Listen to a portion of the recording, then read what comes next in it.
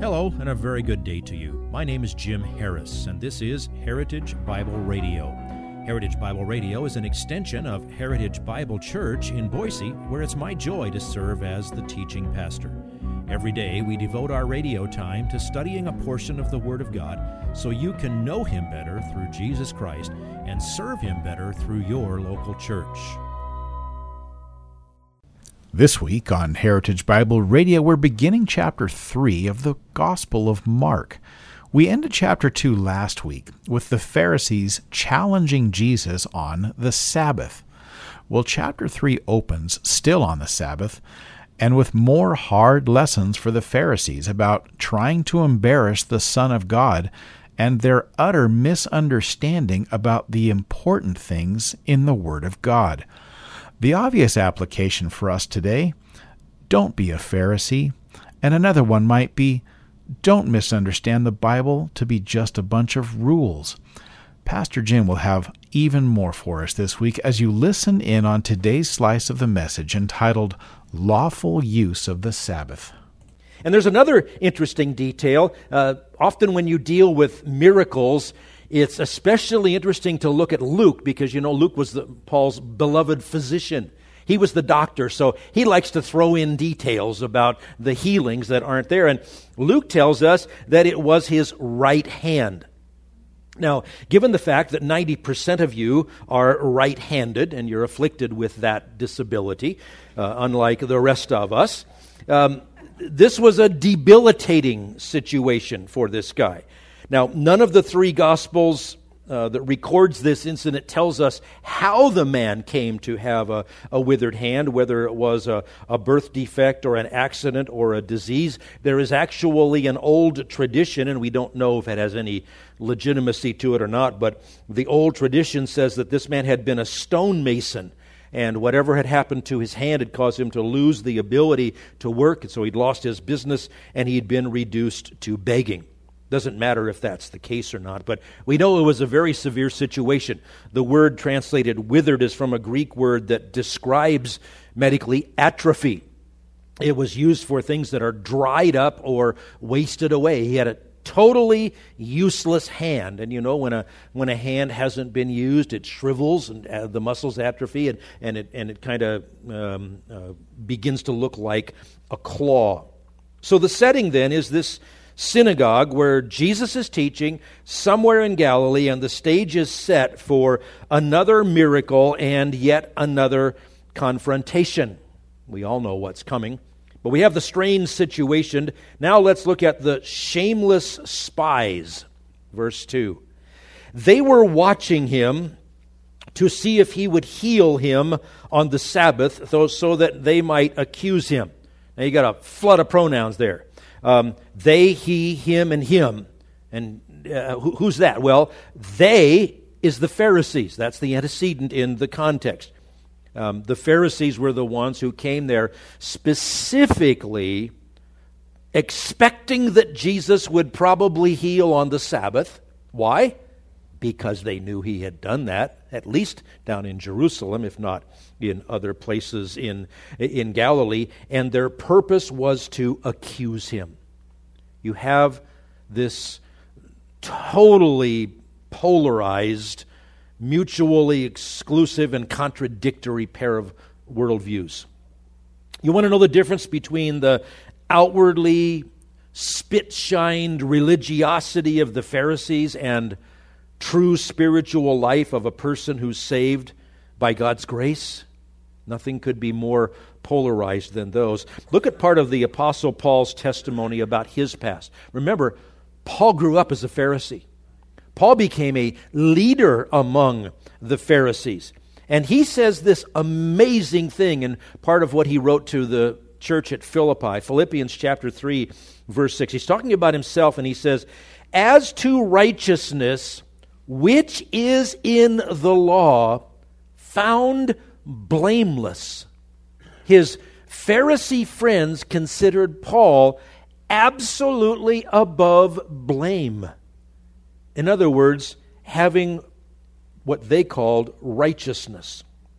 There were at least 3 times in the book of Acts that the Apostle Paul gives his testimony that he excelled among the Pharisees.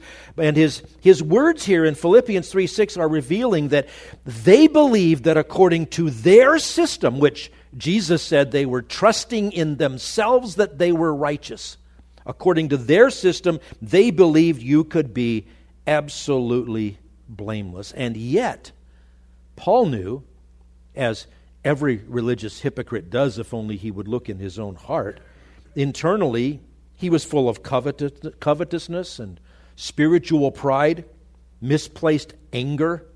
He thought he was serving God, going around getting Christians arrested and trying to get them killed. It was only after God transformed his heart that Paul came to realize that true righteousness comes not at all from your own religious achievements, but as a gift from God.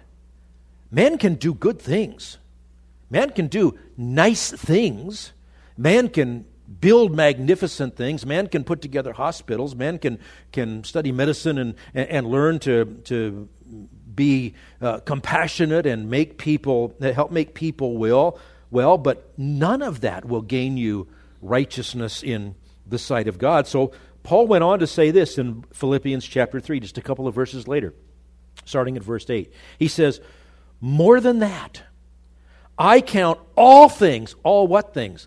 All these things that I have achieved in the religious world, I count all things to be lost in view of the surpassing value of knowing Christ Jesus my Lord, for whom I have suffered the loss of all things, and count them but rubbish, so that I may gain Christ and may be found in Him, not having a righteousness of my own derived from the law, but that which is through faith in Christ, the righteousness which comes from God on the basis of faith, that I may know Him and the power of His resurrection and the fellowship of His sufferings, being conformed to His death, in order that I may attain to the resurrection from the dead.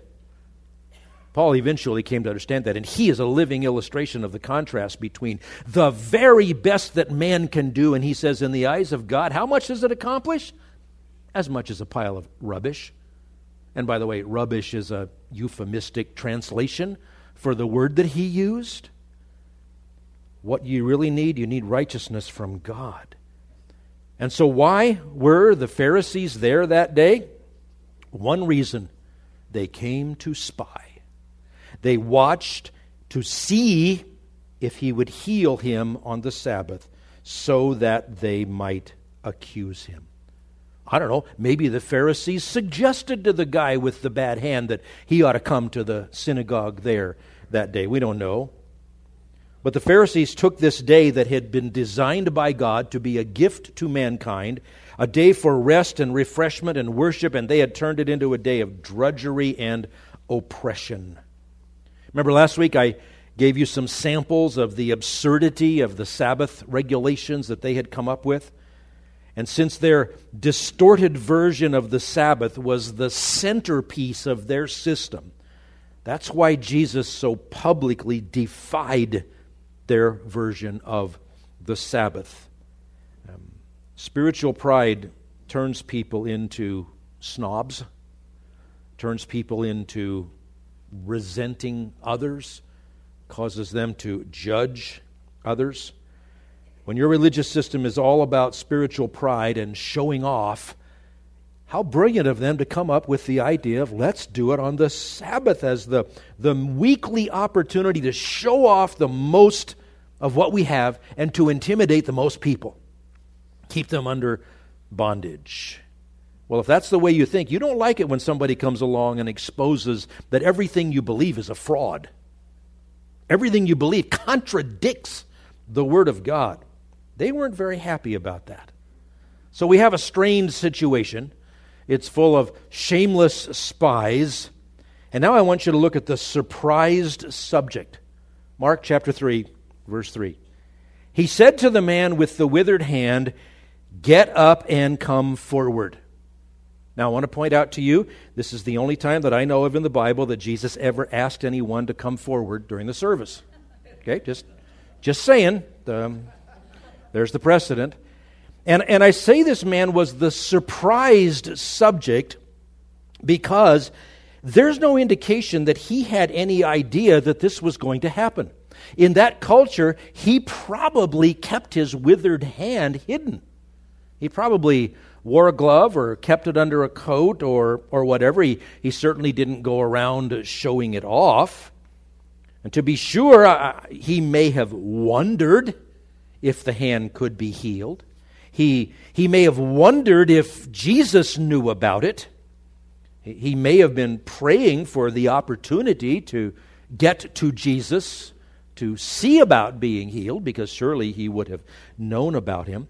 Well, there's some interesting things. When you harmonize Matthew and Mark and Luke, you get the sense that Jesus was in the middle of teaching when he suddenly called this guy to come up front in front of all the rest of the people there. Now, it's also interesting.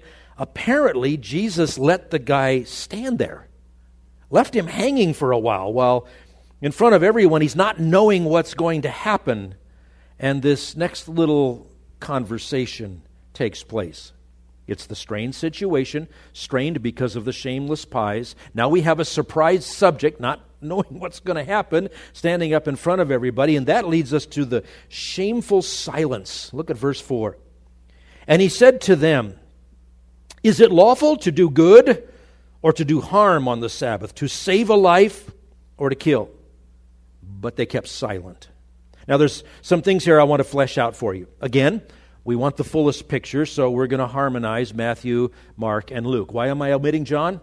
He didn't mention this incident. Okay, so we have 3 records of this, so we have to put together.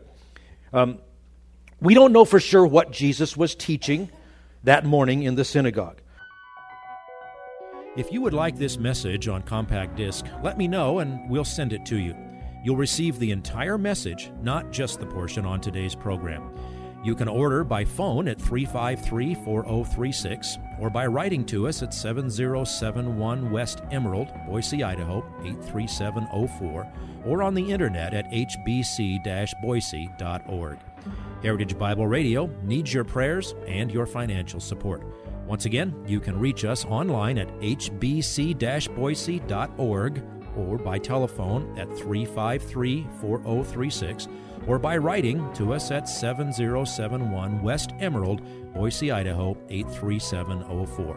And if you need a church home here in the Treasure Valley, I hope you'll visit us any Sunday at 7071 West Emerald. For Heritage Bible Radio, I'm Jim Harris. See you next time. Bye-bye.